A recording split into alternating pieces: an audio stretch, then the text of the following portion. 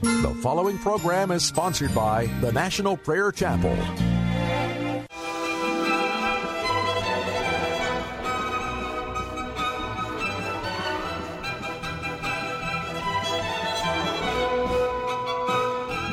It's time to blow the trumpet in Zion. Welcome to Pilgrim's Progress, brought to you by the National Prayer Chapel with Pastor Ray Greenlee.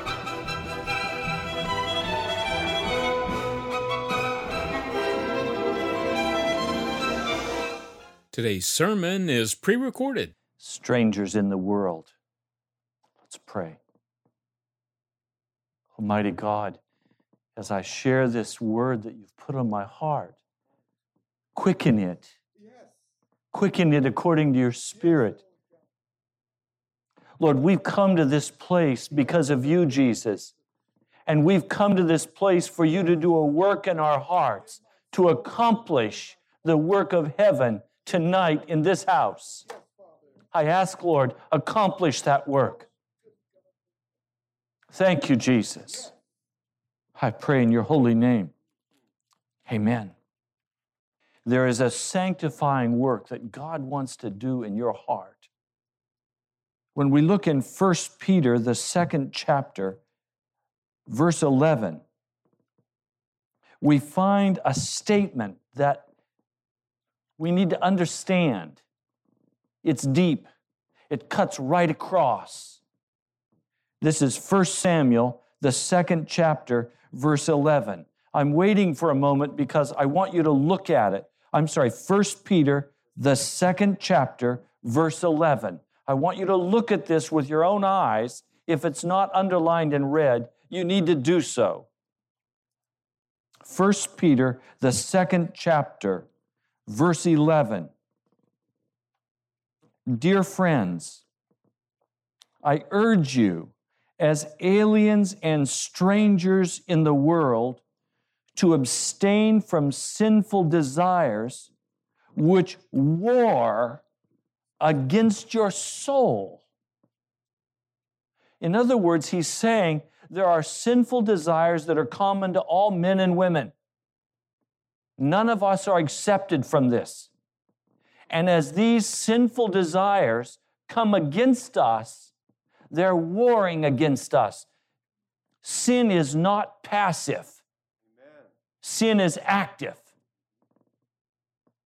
Sin does not lay around waiting for you to beckon it to come to you. Sin comes and crouches at your door and says, I will have you. You belong to me.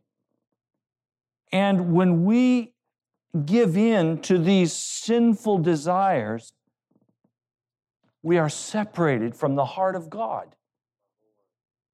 I mean, this is a war. There is a battle. There will be winners and losers. And in this battle, Satan wants your soul. And he will do whatever he has to do to capture your soul. And he does that by sending sinful desires to your heart. He knows exactly where the weak places are in your mind and in your spirit and in your emotions. And he sends those sinful desires and they war against you. Sometimes, I have to tell you, I am so exhausted that I think I'm going to die. And I say to my sweetheart, honey, what have we been doing that we're so exhausted? Well, it's very plain. We've been making war. We've been going to the radio station and we've been warring against the sinful desires of men and women. And it's exhausting to go to war. You swing the sword until your hand can't release it. You swing the sword and you cut away at those sinful desires. Every man and every woman you meet, you have to be confronting those sinful desires. And you know what I want to do? I want to come up and say, hey, how you doing? Everything's great. We're friends, we're buddies. Everybody loves everybody. Instead, I have to come up and say, what known sin are you living in? Are you playing with the music of the world? Are you playing? Today, we walk into the radio station. Everybody's talking about Super Bowl. Immediately I go to war. I mean, there's no place I can go where I don't have to go to war because I live in a war zone. I don't get to step off stage because Satan comes in the backstage door.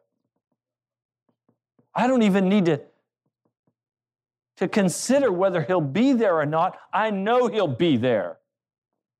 The moment that guard is let down and I begin to say, hey, this is a nice place to live. This is a pleasant, I think I could stay here a while. And I forget that I'm an alien and a stranger in this world. The moment that guard is let down, those things of wickedness will come sweeping in on my heart and on my soul and on the heart of my brother and sister. And then they're in confusion. Did you know confusion is always the first thing Satan brings so that we don't have to deal with the sin? Somebody comes to me and they say, Pastor, I'm so confused. I say back to them, what sin are you hiding in? What sin do you not want to deal with? Confusion is a cover for sin. The sin of unbelief, the sin of hard-heartedness, the sin of lust. There is a sin that confusion is, and you know what? As soon as that question is asked, they know what sin they're dealing with. And it's strange how confusion just melts away. And they say, oh, I know what's wrong. Of course you know what's wrong. It's been warring against your soul. And it's been winning. And Satan loves to use confusion to slip the knife into your ribs. He loves to do it that way. Confusion is the devil's anesthesia. Could I say that again? Confusion is the devil's anesthesia. So I'm confused. He's got a blindfold on me. I can't see what's going on. And he gets in close and he puts that javelin right into my heart. And then I'm saying, what happened? I was just confused. I'm a victim. No, you're a foolish warrior who got the knife put in you. And you're bleeding. And you're giving way to the sin. You got too close to the devil. I want to tell you a story tonight. It's one of the most frightening stories in Scripture. And you know why these stories are given to us?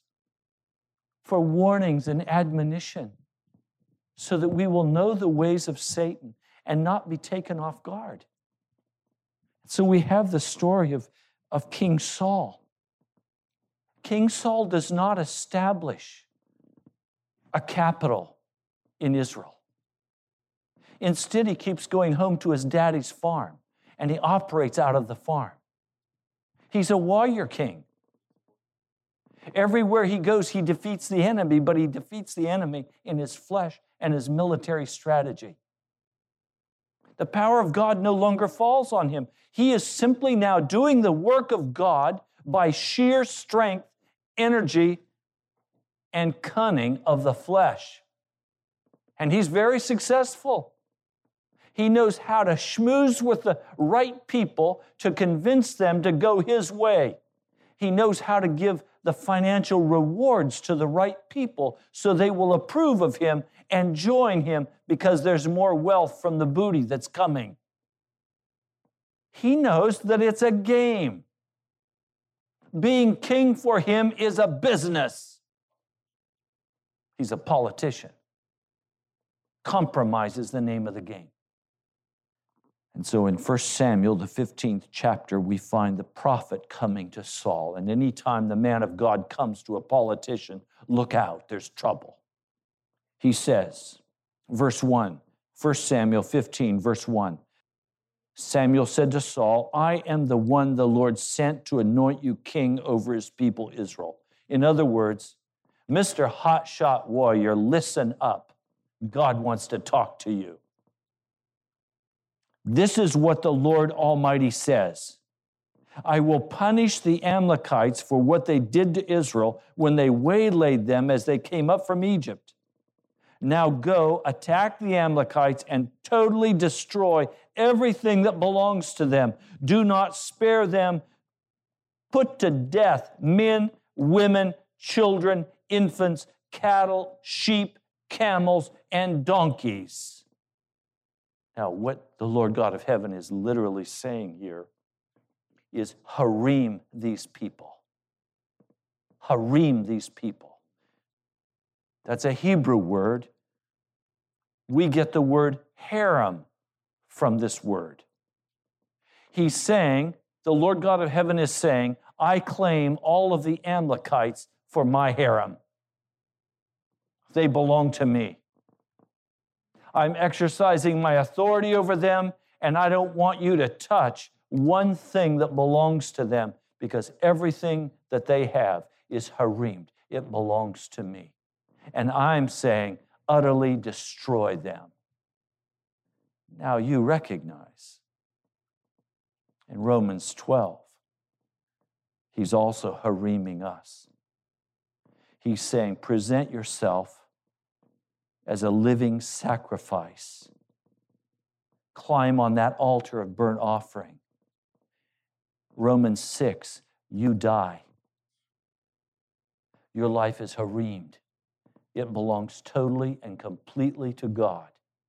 And so any area of your life where you want to claim a portion of your life for yourself, you are now walking in the shoes of King Saul.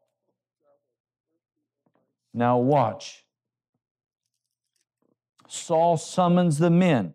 He musters them, 200,000 foot soldiers, 10,000 men from Judah. Saul goes to the city of Amalek, and there he sets an ambush in the ravine. He attacks the Amalekites. He scatters them. Verse 8, he took Agag, the king of the Amalekites, alive, and all his people he totally destroyed with the sword. But Saul and the army spared Agag and the best of the sheep and the cattle, the fat calves and the lambs. Now, he's not sparing Agag out of some sense of love. His purpose is to cut off Agag's thumbs and his toes and make him scramble for food under his table. That was the custom of that day. What would that do? That would say Saul is a great man because Agag, the king of the Amalekites, is the dog under his table. And so it would be a point of pride. He let the best of the sheep and the cattle, the fat calves and the lambs, everything that was good, he saved. These they were unwilling to destroy completely, but everything that was despised and weak, they totally destroyed. Now comes the word of the living God to Samuel. Verse 11, I am grieved that I have made Saul king because he has turned away from me and has not carried out my instructions. Samuel was troubled. He cried out to the Lord all that night. Now we're seeing a contrast here. God sends Saul to do a work of hariming, of claiming for God a whole people. This is God's judgment upon them. They have filled up their cup of iniquity and wickedness, and God is using his people once more to bring judgment upon them. But Saul is unwilling to execute judgment. Instead, he reserves the best for himself. So you have on one side a righteous prophet who now falls on his face and spends all night grieving over the sin of Saul. Samuel spends all night grieving, weeping before God. What's Saul doing in the meantime? He's feasting and partying and building a monument to his own glory. He's saying, look at the great battle I've won, and look at all the booty we've taken. This has been an awesome battle. So many times when we misunderstand and forget that we're aliens and strangers in the earth, we're ready to go party, and we don't spend time on our face before God. Now, I'm going to be very straight with you. If you have not spent that time on your face before God, you're not after the heart of Samuel, you're after the heart of Saul. And you're probably dealing with God's judgment coming very soon upon your life. You're right at the door, if the judgment has not already begun to fall. God will not allow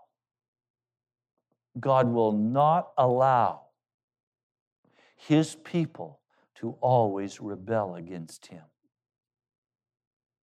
There will come a time when He says, enough. And His mercy will be taxed. His justice will swing into action. And His judgments will fall. Now that's why at the National Prayer Chapel, we've positioned ourselves between the city of Washington, D.C. and the throne of God. And we are beseeching God to send judgment, but unto repentance and not damnation. Rightly, He should send destruction on the city of Washington. We have positioned ourselves in a place to plead for His mercy because we know God. We know He's long-suffering. We know He's merciful. We know He's compassionate. We know that Moses had the ability to go before God and lay on his face and cause God to relent and use judgment unto repentance. We're trusting that God does not change, that He's the same yesterday, today, and forever, and that if a people will come and intercede for this city, that He will move with judgment unto repentance. Now let me unfold this ugly, ugly truth for you.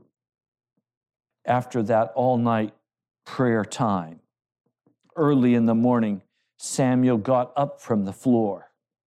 And in verse 12, he went to meet Saul. But he was told, Saul has gone to Carmel, and there he has set up a monument in his own honor and has turned and gone on down to Gilgal. When Samuel reached him, Saul said, the Lord bless you. I have carried out the Lord's instructions. The Lord bless you. I have carried out the Lord's instructions. It's almost like a parent coming home to a naughty child. And the parent walks in the door and says, how did it go? Oh, Daddy, I did the dishes. I did everything you asked me to do, Daddy. Everything is wonderful. Everything is fine. And nothing is fine. They broke the dishes. They did all kinds of things that they weren't supposed to do. But they don't want the punishment. They don't want a belt. So they're dancing and saying, oh, everything's wonderful.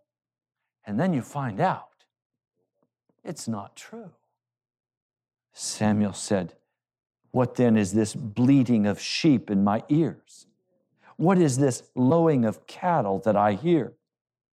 Saul answers, the soldiers brought them from the Amalekites. They spared the best of the sheep and cattle to sacrifice to the Lord your God, but we totally destroyed the rest. Hey, everything we did so we could come and worship the Lord God of heaven. I mean, what's wrong with worshiping God? And so I disobey the Lord. I walk in worldliness, and I say I'm walking in this worldliness because I want to serve the Lord. And so today, there was a report out in the British press where the British press was talking about the American evangelical church. And they were quoting pastors of the Saddleback Community Church and of other churches across America. And they were saying that We are doing the work of God. We just don't mention sin. We're doing the work of God, but we don't use any of that fire and brimstone stuff. We want people to come and feel comfortable in the church.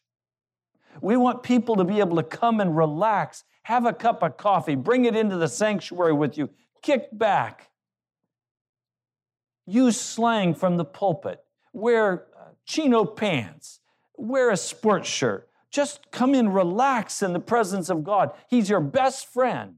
We're doing the work of God. And the British press was saying, well, maybe this is what's going to turn around Christianity in England. No, I don't think so. I don't think so. The spirit of Saul has come into the body of Christ today, and we have said we're going to use the ways of the world to worship the living God of heaven. And so the theology is taught. God is not a God who will bring judgment upon you. When 9/11 happened and the Twin Towers fell and the Pentagon was stricken, pastors all over this city rose up and said, the devil has done this. This was not God. God would not bring judgment upon the American people. We're a good people. We're a good people. God loves us. He blesses us. That's the devil. Well, the terrifying part is that the scriptures say when you attribute the work of God to the work of the devil, that's the unpardonable sin. That brings the final judgment. When you don't recognize the work of the Holy Spirit in rebuking for sin, and you call that the work of the devil, you've committed the unpardonable sin. And so now watch. Watch as this unfolds. 1 Samuel, the 15th chapter. Stop, Samuel said to Saul. Let me tell you what the Lord said to me last night. Well, tell me, Saul replied. Saul has absolutely no fear of God. No fear of God. He knows that any word from God is good news. I mean, God gave him signs and wonders. God gave him provisions. God gave him an anointing. God has done everything for Saul. So God is only going to give him good news. So he can sin blatantly against God. He can be face to face with a prophet and say, hey, no problem here. I'm a good man. I've done what I was told. He's lying through his teeth. Now, the message that's going to come to Washington, D.C. from any righteous man or woman, the message that needs to come at the workplace with any righteous man or woman, is this message from Samuel. Stop. Stop. Do you know what you're doing? Do you understand the consequence for what you're doing? Don't play with God. But you know what? We don't want to say stop. We want to say, look, it's obvious that you're messed up. Could we set a counseling appointment? Could you come into the office? Could we sit down? We need to do a little psychotherapy here. We need to see if we can get you back on the right path. So let's come in and just talk about this a while, and maybe we can clear up the issues. No, Samuel came and said, stop, let me tell you what God has to say to you. Although you were once small in your own eyes, did you not become the head of the tribes of Israel? The Lord anointed you king over Israel. He sent you on a mission saying, go and completely destroy those wicked people, the Amalekites. Make war on them until you've wiped them out. Why did you not obey the Lord? Why did you pounce on the plunder and do evil in the eyes of the Lord? But I did obey the Lord, Saul said. I went on the mission the Lord assigned me. I completely destroyed the Amalekites and brought back Agag, their king. What? Double talk. Hey, I killed all the Amalekites, but not Agag. Well, isn't Agag an Amalekite? The soldiers, not the commander-in-chief, the soldiers took sheep and cattle from the plunder, the best of what was devoted to God, in order to sacrifice them to the Lord your God at Gilgal. And Samuel replies, does the Lord delight in burnt offerings and sacrifices as much as in obeying the voice of the Lord? To obey is better than sacrifice, and to heed is better than the fat of rams. For rebellion is like the sin of divination or witchcraft. Arrogance like the evil of idolatry. Because you have rejected the word of the Lord, He has rejected you as king. Now let's back up and look at this. According to the new covenant, all of us in this room tonight are kings. We're priests. We represent Jesus Christ. And He has sent us on a mission. And that mission is to totally destroy all of the Amalekites that live in our heart, that live in our family. Look at, and just keep your finger right there in 1 Samuel, look at 1 Peter, the 2nd chapter, verse 24. This is 1 Peter, the 2nd chapter, verse 24. It's speaking about Jesus. He Himself bore our sins in His body on the tree so that we might die to sins and live for righteousness. By His wounds you have been healed. So in other words, Jesus died on the cross to break the bondages of sin over your life. And if you come to Him and say to Him, hey, Jesus, I broke all the bondages of sin by your blood. I'm okay. I'm fat and happy. And at the same time, you're lusting after the things of darkness. You're feeding yourself on darkness. You're walking in the arrogance of flesh. You're gathering for yourself your own kingdom. You're caring about what's best for you and not what's best for Jesus. You're looking out for your own interests and not for the interests of Jesus Christ. You're walking in Saul's footsteps. And I'm forced to ask you tonight, what Amalekites still live in your realm? What Amalekites still live in your realm that you planned on having as playthings that would eat under your table? You've disabled them. Maybe you've cut off their thumbs and chopped off their toes, and now they're supposed to eat under your table, and you can play with them anytime you want to. And so you make allowance in your life for certain areas of sin because you don't want to cut that thing off. You don't want to do the final cut off, saying goodbye to that thing. You'd rather keep it under your table and be able to play with it. You derive some benefit from it. And the Lord God of heaven is saying, cut it off. Cut it off, or I'll reject you.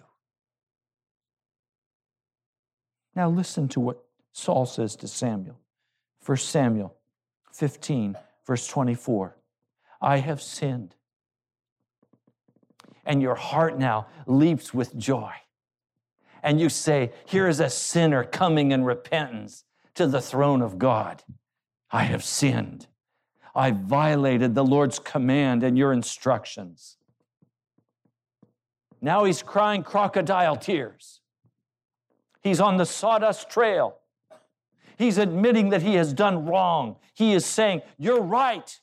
All of your accusations are absolutely true. I am guilty as charged.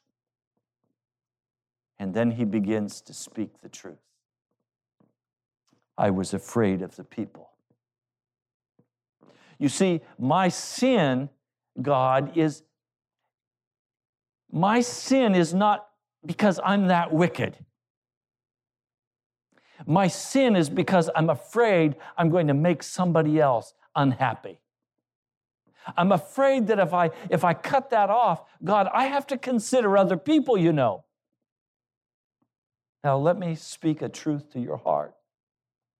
If you decide to follow Jesus and you walk that garden path of Gethsemane, you walk that crushing path of Gethsemane, you're going to make a lot of people angry. You're going to influence their lives. You're going to inconvenience their lives because they're connected to you. You're going to put them out. You're going to cost them money.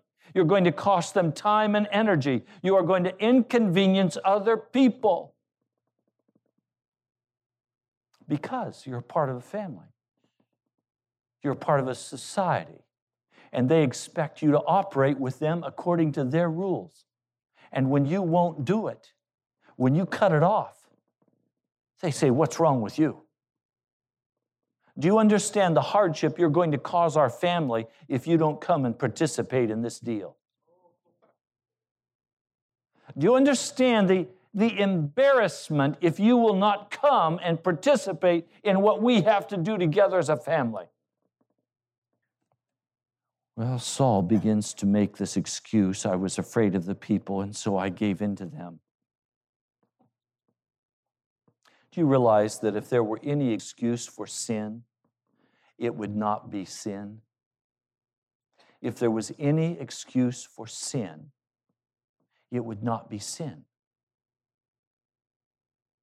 If you could justify or explain rebellion against God, it would not be rebellion. Sin stands on its own 2 feet without any reason or any justification except a wicked and rebellious heart. Now he begins, I beg you, forgive my sin. Come back with me so that I may worship the Lord. Which of us would not have our hearts touched and say, he's asking me to forgive him, and he's asking me to go back with him and to worship with him. Why? Of course I'll come worship with you. Of course I'll go back with you. But very wise in the ways of sinners and in the ways of God. He says to him in verse 26, I will not go back with you. In other words, Samuel is saying, I'm not going to play your game, Saul. Now, I tell you, right up, there is no more pitiful sight than a rebellious sinner who has pretended to repent and then is rejected. I mean, they cry huge, boiling crocodile tears. They turn into a dragon weeping on the ground. I know none of you have done that. Now listen, he's going to be exposed. This is one of the most ruthless exposures of a human heart in all of Scripture. But Samuel said, I will not go back with you. Verse 26, you have rejected the word of the Lord, and the Lord has rejected you as king over Israel. As Samuel turned to leave, Saul caught hold of the hem of his robe, and it tore. And Samuel said to him, the Lord has torn the kingdom of Israel from you today and has given it to one of your neighbors, to one better than you. He who is the glory of Israel does not lie or change his mind, for he is not a man that he should change his mind. And Saul replies, I have sinned. Like, please accept my repentance. I have sinned. But now, please honor me before the elders of my people and before Israel. Come back with me so that I may worship the Lord your God. We now have exposed the honest truth of Saul's heart. He was concerned about his own dignity.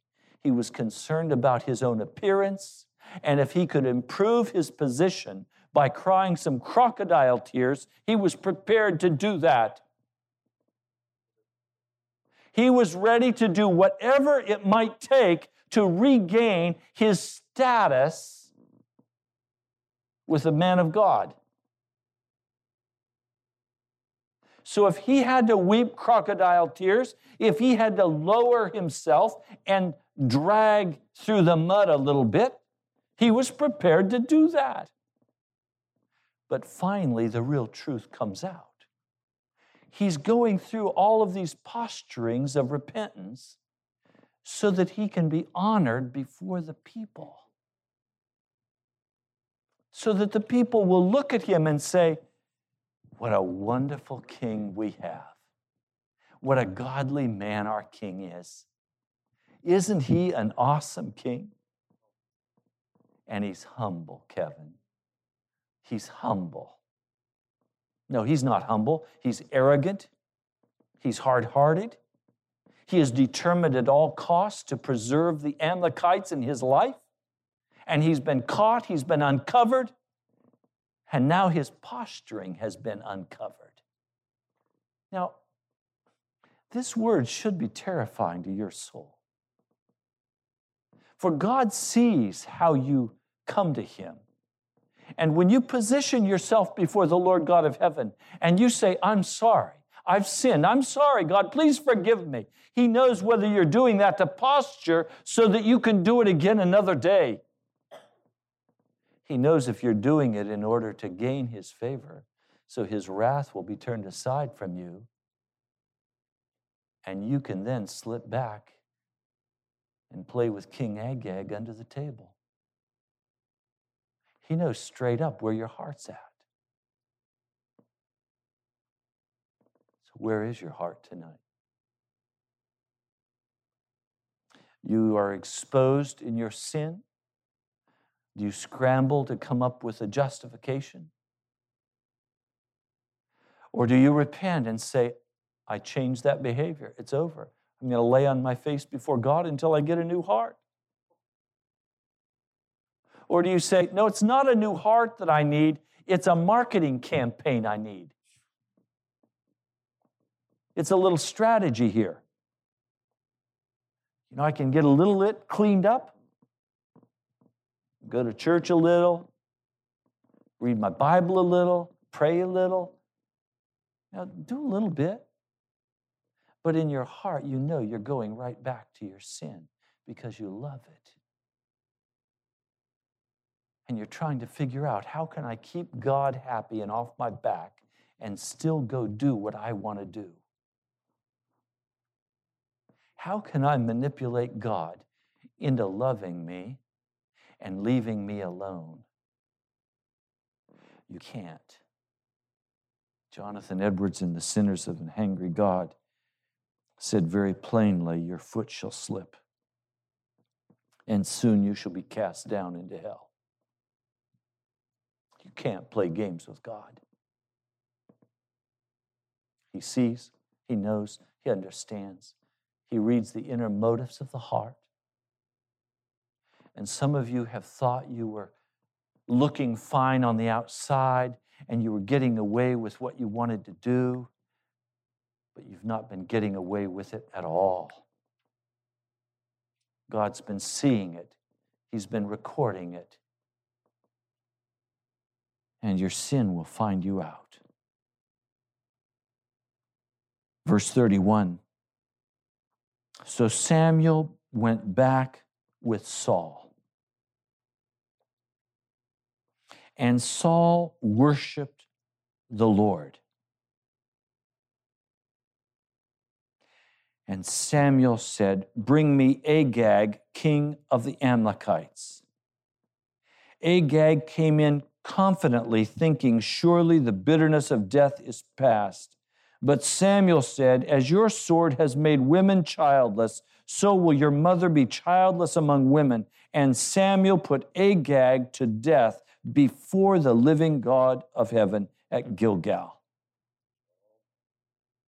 Now, let's be very clear. We have two different kinds of worship lifted up. We have the worship of King Saul that is made up of people-pleasing. We have the worship of King Saul that is focused on how can I use worship to accomplish my own goals? How can I use worship to satisfy some hungry desire in my heart? How can I come and consume the wonderful things of God to give me strength so I can go back out and play with my Amalekite buddies? That's the worship of King Saul. You have, on the other hand, the worship of Samuel. Samuel's worship is not seen in the public expression of dancing and shouting. Samuel's worship is taking Agag and just flat out putting him to the sword. The worship that God is looking for in my life and yours is the willingness to stop all the posturing and just take the Amalekites out and put them to death. Now that's straight up, isn't it? What kind of worshiper are you? Have you been over here dancing with Saul? Figuring out how you could accomplish what you desired to accomplish? Get a little strategy for success? Get a little inspiration? Because you know you're going to go back out and play with the Amalekites in your life? Or have you come over here with Samuel? And you just flat out said, bring me these Amalekites. They're finished in my life. I'm not going to walk this way anymore. I'm not going to play games with God. It's over. It's finished. It's done. There is no bondage of sin that cannot be broken by the blood of Jesus Christ. And if there's a bondage of sin in your life and you are saying, well, I just have to wait for God to come and do this, then you are worshiping God like Saul. You're playing games. If, on the other hand, you're like Samuel, you'll see this deal, you'll see this bondage, and you'll fall on your face, and you'll stay on your face before God until the victory is won by the blood of Jesus Christ. It's not you who will win the victory. It is Jesus who will win the victory. But He will win the victory as you come into His presence and you lay on your face and you wait for the victory to come and you cry aloud and you stand by faith and you plead the blood of Jesus Christ, and that thing is broken and you're delivered and you walk free. So are you worshiping tonight like Saul, making excuses for your sin? Posturing and ducking and jiving? Or are you worshiping like Samuel? Flat up, take it out, kill it, it's done. I'm finished. I choose the living God of heaven.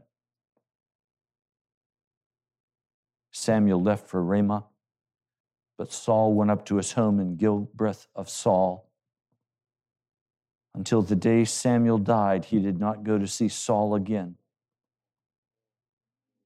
though Samuel mourned for him, and the Lord was grieved that he had made Saul king over Israel.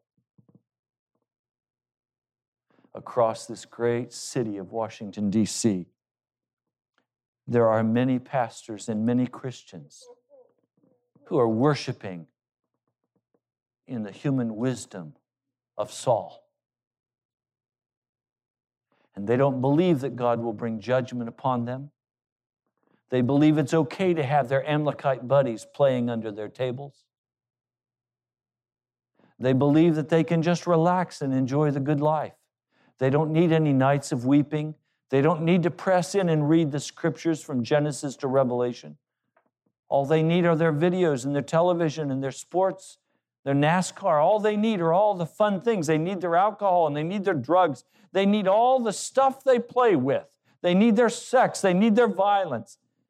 And all of this is brought into the body of Christ, and it's smoothed over, and you sit in the sanctuary and you look around and there's absolutely no presence of God in that house.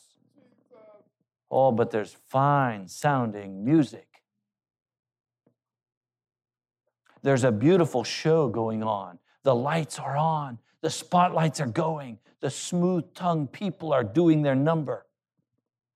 God's judgment is about to fall on the house of Saul. And woe be unto the Christian who is in that house, because its fall will be complete. Now, one of the struggles that I have as your pastor is how to speak a word that does not compromise.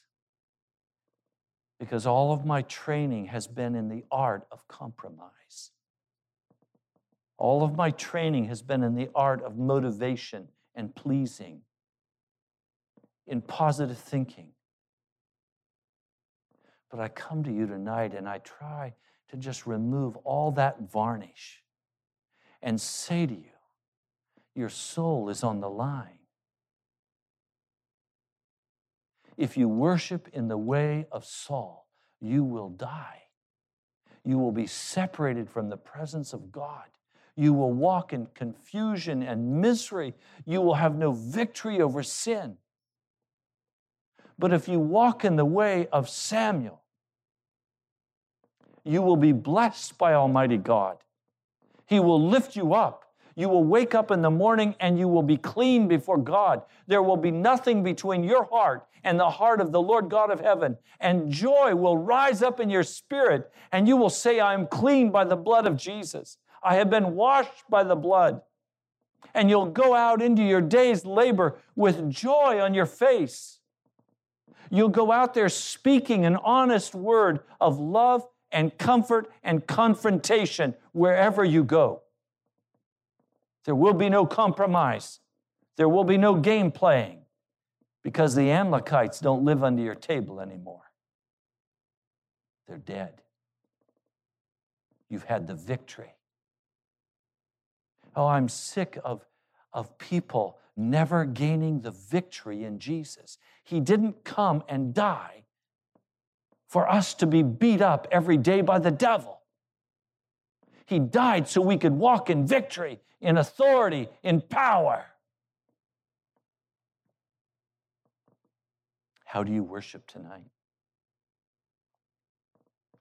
Do you worship in the way of Saul? Or do you worship in the way of Samuel? Mighty God. Mighty God of heaven, King of kings and Lord of lords, uncover the secrets of every man's heart. Lord, begin with me. Uncover, Lord God, expose. Let there be no hiddenness, Lord God. Examine the heart and the spirit. And Lord, for those tonight who choose to worship in the way of Samuel, Lord, enrich them with your presence. Pour into them, strengthen them, encourage them, Lord God. Bind up their wounds. Fill them with your presence. Give them victory, Jesus. I pray in your name.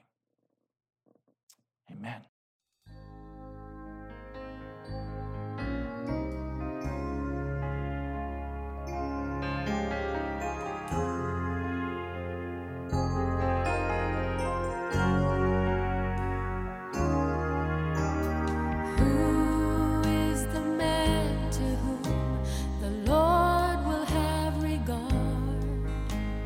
He who is broken and has a heart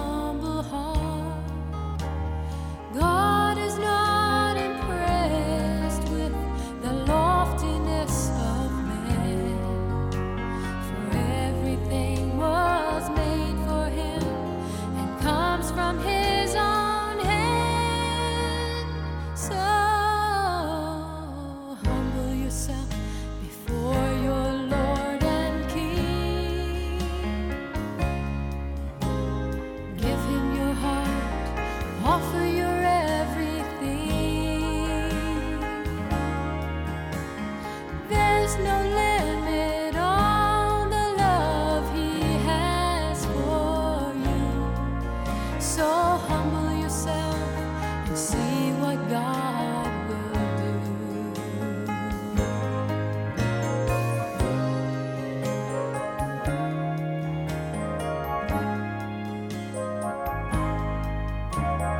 Who are the people that the Lord will bless?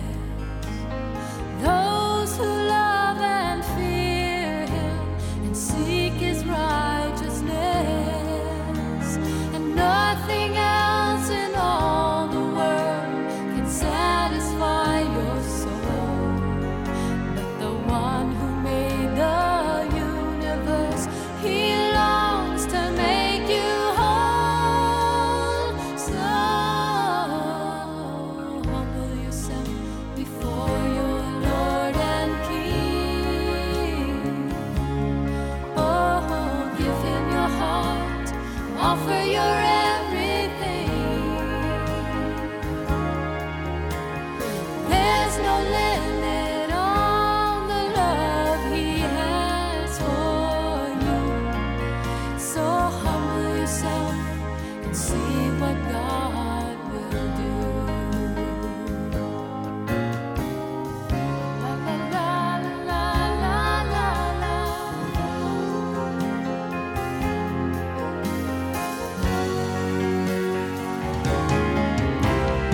If my people will humble themselves and pray, I will hear them and lead them in my way. So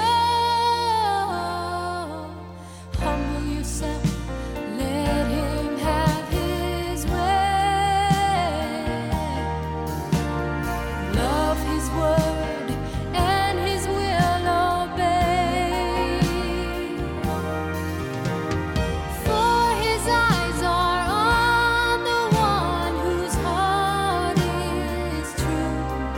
So humble yourself and see what God will do. Oh,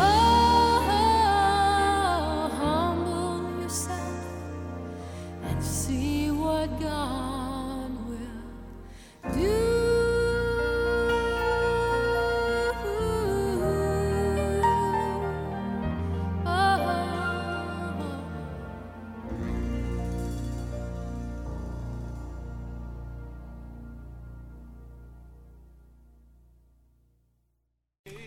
You've been listening to Pilgrim's Progress. I'm Ray Greenley, pastor of the National Prayer Chapel. Come visit us. I love you, my brother, my sister. I'll talk to you soon. With great joy, now unto Him who is able to keep you from falling and to present you blameless before the presence of His glory.